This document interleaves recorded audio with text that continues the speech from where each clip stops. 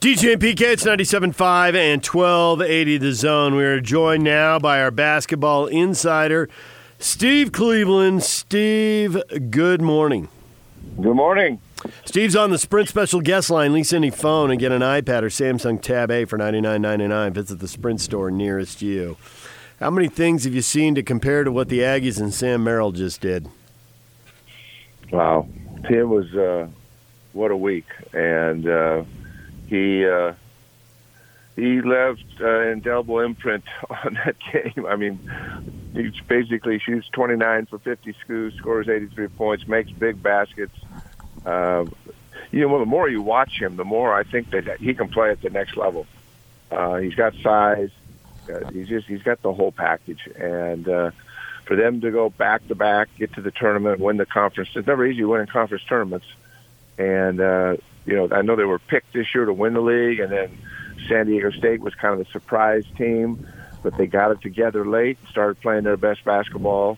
And, Sam was incredible, and he's got some veteran guys on his team and some size that everybody knew they were going to be pretty good. They just kind of went away and didn't play like they did, but they picked the right time to play well, and there's another team you don't want to play in the tournament. You've been there yourself, Steve. What kind of adrenaline rush is it? How could you possibly describe what these guys went through, and because you went through it yourself, and what this time is like right now for them? I heard Sam say yesterday, he was just spent physically. I mean, the night before a game where, he wins that thing and, the adrenaline rush, and you can't go to sleep. I mean, you just cannot go to sleep. In fact, the best rest he probably got, and it was not the night before, but it was after shoot-around. They had a little something to eat, and hopefully he got about an hour and a half nap because it is for coaches, everybody. I mean, you have to prepare so quickly, and you've done a lot of preparation before you even get there because you've played the teams before anyway. And and I think the other thing too is they got Wyoming in the second round of that, which had upset Nevada. Nevada had been playing really well. That was kind of a good break for them. And that being said, Wyoming played Utah State tough as well. So every game was competitive. The New Mexico game could have gone either way. But when you get through that, when it's all said and done and you get home, you're just drained, physically and emotionally drained. And now you get the excitement of preparing for an NC2A game. So, it doesn't get much better than that. So they're in the tournament probably as a 10 or 11 seed. They cannot be sent to Dayton, so they'll go in with a Thursday or Friday opener, and now they got a while to kind of calm down. Do you think this long layoff, given all the energy they spend, is a good thing, or does it bug you when teams have this much time off that they're not in a rhythm when they get back into the tourney?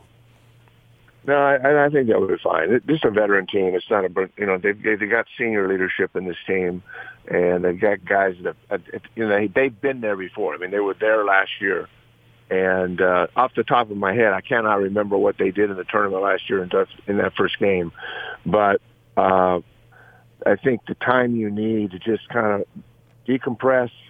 You're going to get all sorts of tape and things, taking a day or two to watch, all the tendencies and everything about their opponent.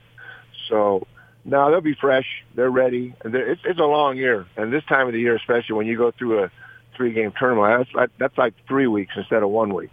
And so it'll be good for them. Veteran team. They'll handle it well. And, like BYU, I think this is a team. You don't want to play this team. I mean, they're not going to beat themselves, and it's kind of like the old Utah teams. They never would beat themselves. You got to go out and beat them. They take care of the ball. They execute. They run their stuff.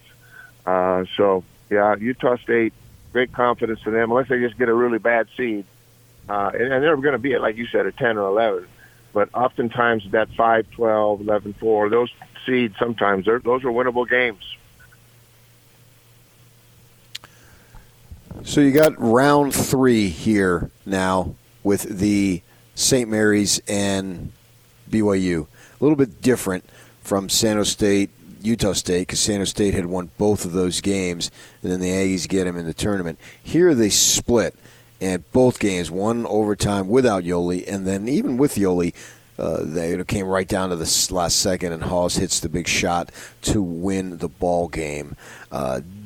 Is there anything that you can see that each team can exploit the other in whatever advantage, disadvantage, or is it just a matter of you got to go out and play and just hope you make maybe one more play than the other guy? I think looking at St. Mary's, you think about what they've gone through. I've watched this team play for a number of years, and they don't take bad shots. They tempo the ball. They're typically not going to beat themselves. I think we're probably concerned that Jordan Ford is exhausted, but again, same deal. If they had to play the next night, it'd been a different deal. But getting that Sunday off and getting fresh again, I think St. Mary's strengths are they really defend well. They're not going to get out of their system. And that can be a good thing and a bad thing. A guy like Ford, a guy like Fitz, who went for 29 against BYU. I think that he was kind of the guy that kept St. Mary's in that game. But they're well coached. You're going to have to beat St. Mary's. They're not going to beat themselves. They're not going to turn it over 17 times. And BYU doesn't apply that kind of pressure anyway. And so turnovers would be just from sloppy play and trying to do things that you do maybe when you're trying to come from behind and make up points. But this is a tough game for BYU. There are a lot of similarities.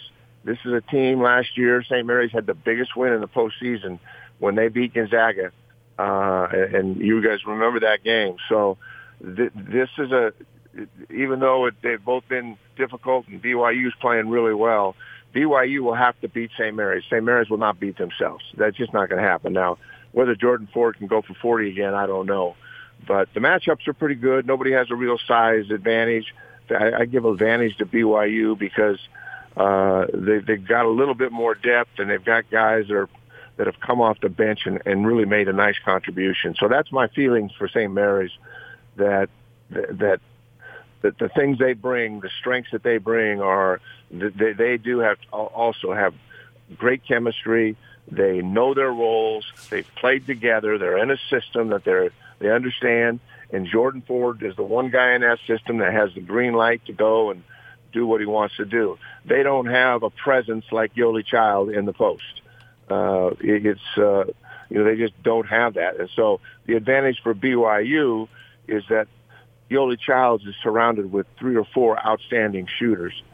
So I got to believe they're going to go to Yoli early and often, especially in a tournament game like this where they've been waiting to play. You don't want to come out and all of a sudden be your first 5 or 6 shots be 3-point shots. They don't go down. They're playing in a different arena. They've not played a game there yet. I mean, they played there last year, some of them. So I would think that Yoli will get a lot of touches early, and depending on how they guard that, if they guard him just straight up and going to guard the 3-point shooters, or are they going to double him, force him to give it up, and make the guys that haven't played a game yet in the tournament make threes. I think you'd figure that between Toulson, TJ, Barcello, Harding, they just shot the 3 ball so well that we just expect that. But I'll be really surprised if this game is a 15 or a 17-point game blowout. I just don't see that happening. This is now 5 straight incredible streaks for the Jazz, and on the broadcast they documented how it literally has never happened in the NBA before. There's nothing like a 5-game win streak after a 4-game losing streak, after a 4-game winning streak, after a 5-game losing streak, after a 4-game winning streak. And so that's an oddity, but I think the most important thing is what, if anything, does it mean going forward over the last quarter of the season? Well, I think last week we talked about this, and I thought that they'd probably come back home 3-1. They came back 4-0. I think Conley's play is his confidence in going on there. Sometimes I think it's easier to go on the road and be relaxed than it is playing at home when he's kind of Conley had been up and down and trying to find his groove and how he fit here. But to go on the road and to beat teams they're supposed to beat is never easy. And then to beat the Celtics at home, obviously Jaylen Brown didn't play, and there was a few guys missing. But anytime you can go in there in the Celtics and win in Boston, it has to give them a great deal of confidence. So if you look at all the trending, losing 4, winning 5, I think they've come back now after that road trip, and they've got a great deal of confidence. And, they've kind of gone away. They've put Ingle in that second group. He's still playing 29, 30 minutes, scoring 8, 9, 5. He's and then they got O'Neal back starting, and he's not giving him. He scored. I think he had 12 against the Cavs. He's not giving him a great deal of scoring, but again, it's a chemistry thing. He's a better defender and a better rebounder. And when Conley and Mitchell are both scoring, you can put a better defensive team there. And then of course the second group comes in, and Ingles is going to play 25 or 30 minutes. And then, with Jordan Clarkson, they've got a better second group. So I think they're in good shape. I mean, they got the Raptors. They got 3 games this week with the Raptors, OKC, and the Pelicans. And each one of those games are games they can lose. And I think that the Raptors, I'm not sure that everybody's healthy, but they're capable of beating the Jazz there. I don't know if Van Fleet's not playing for them. I don't see the Raptors winning at Utah. The toughest game of the 3 is going to be at OKC, who I think, man, they have really overachieved. And Chris Paul has played well.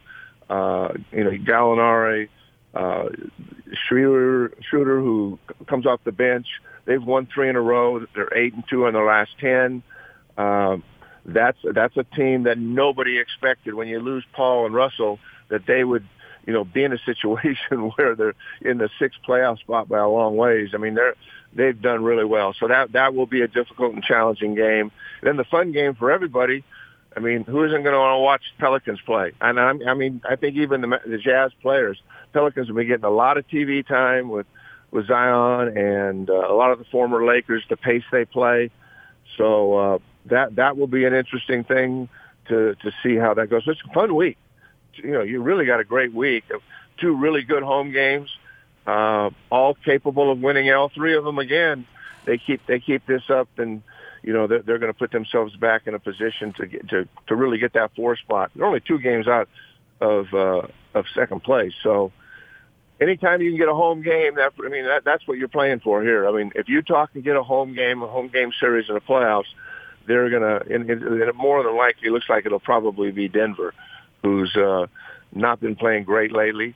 But that's what you're pushing for. You get that first one at home, and then after that, you move on. So another fun week, and hopefully they keep it together and continue to play with the confidence. But if Conley and Donovan Mitchell are on together, this is the team that everybody expected to see. It hasn't happened a lot, but recently it has. And if it continues that way and they play with confidence, they're much more difficult to guard. Yeah, I have no reason to believe that this Conley play of late is a fluke. I have absolutely every reason to believe that this is who he is, and this is what we'll get the rest of the way. Agree? Yeah, I do. And Bogdanovich is, he went on that road trip on 28, 22, 8, and 32. So, you get that kind of scoring. And especially when you go on the road and get that kind of scoring. And sometimes I know that we understand that it's hard to play on the road, but mature, tight teams, good chemistry type teams that have talent, they flourish in that setting. I mean, they're relaxed. There's no pressure. And the way the Jazz have played at home, the players feel that. And everybody else comes into Utah and they're loose, and that's the way they have to play too. I mean, I think coming off this road trip, winning all 4 games, everybody's got a lot of confidence. I think we're looking at probably a 3-0 deal here. I mean, OKC is not going to be easy. I'm really impressed what they're doing and how they've kept it together. But this is a great opportunity to maybe at the end next week. We're talking. It's Utah in 4th place, and it's Denver that's in 5th. Steve, we appreciate a few minutes. Thanks for joining us. Yep, guys, have a great week. We'll look forward to watching the games. Steve Cleveland, our basketball insider.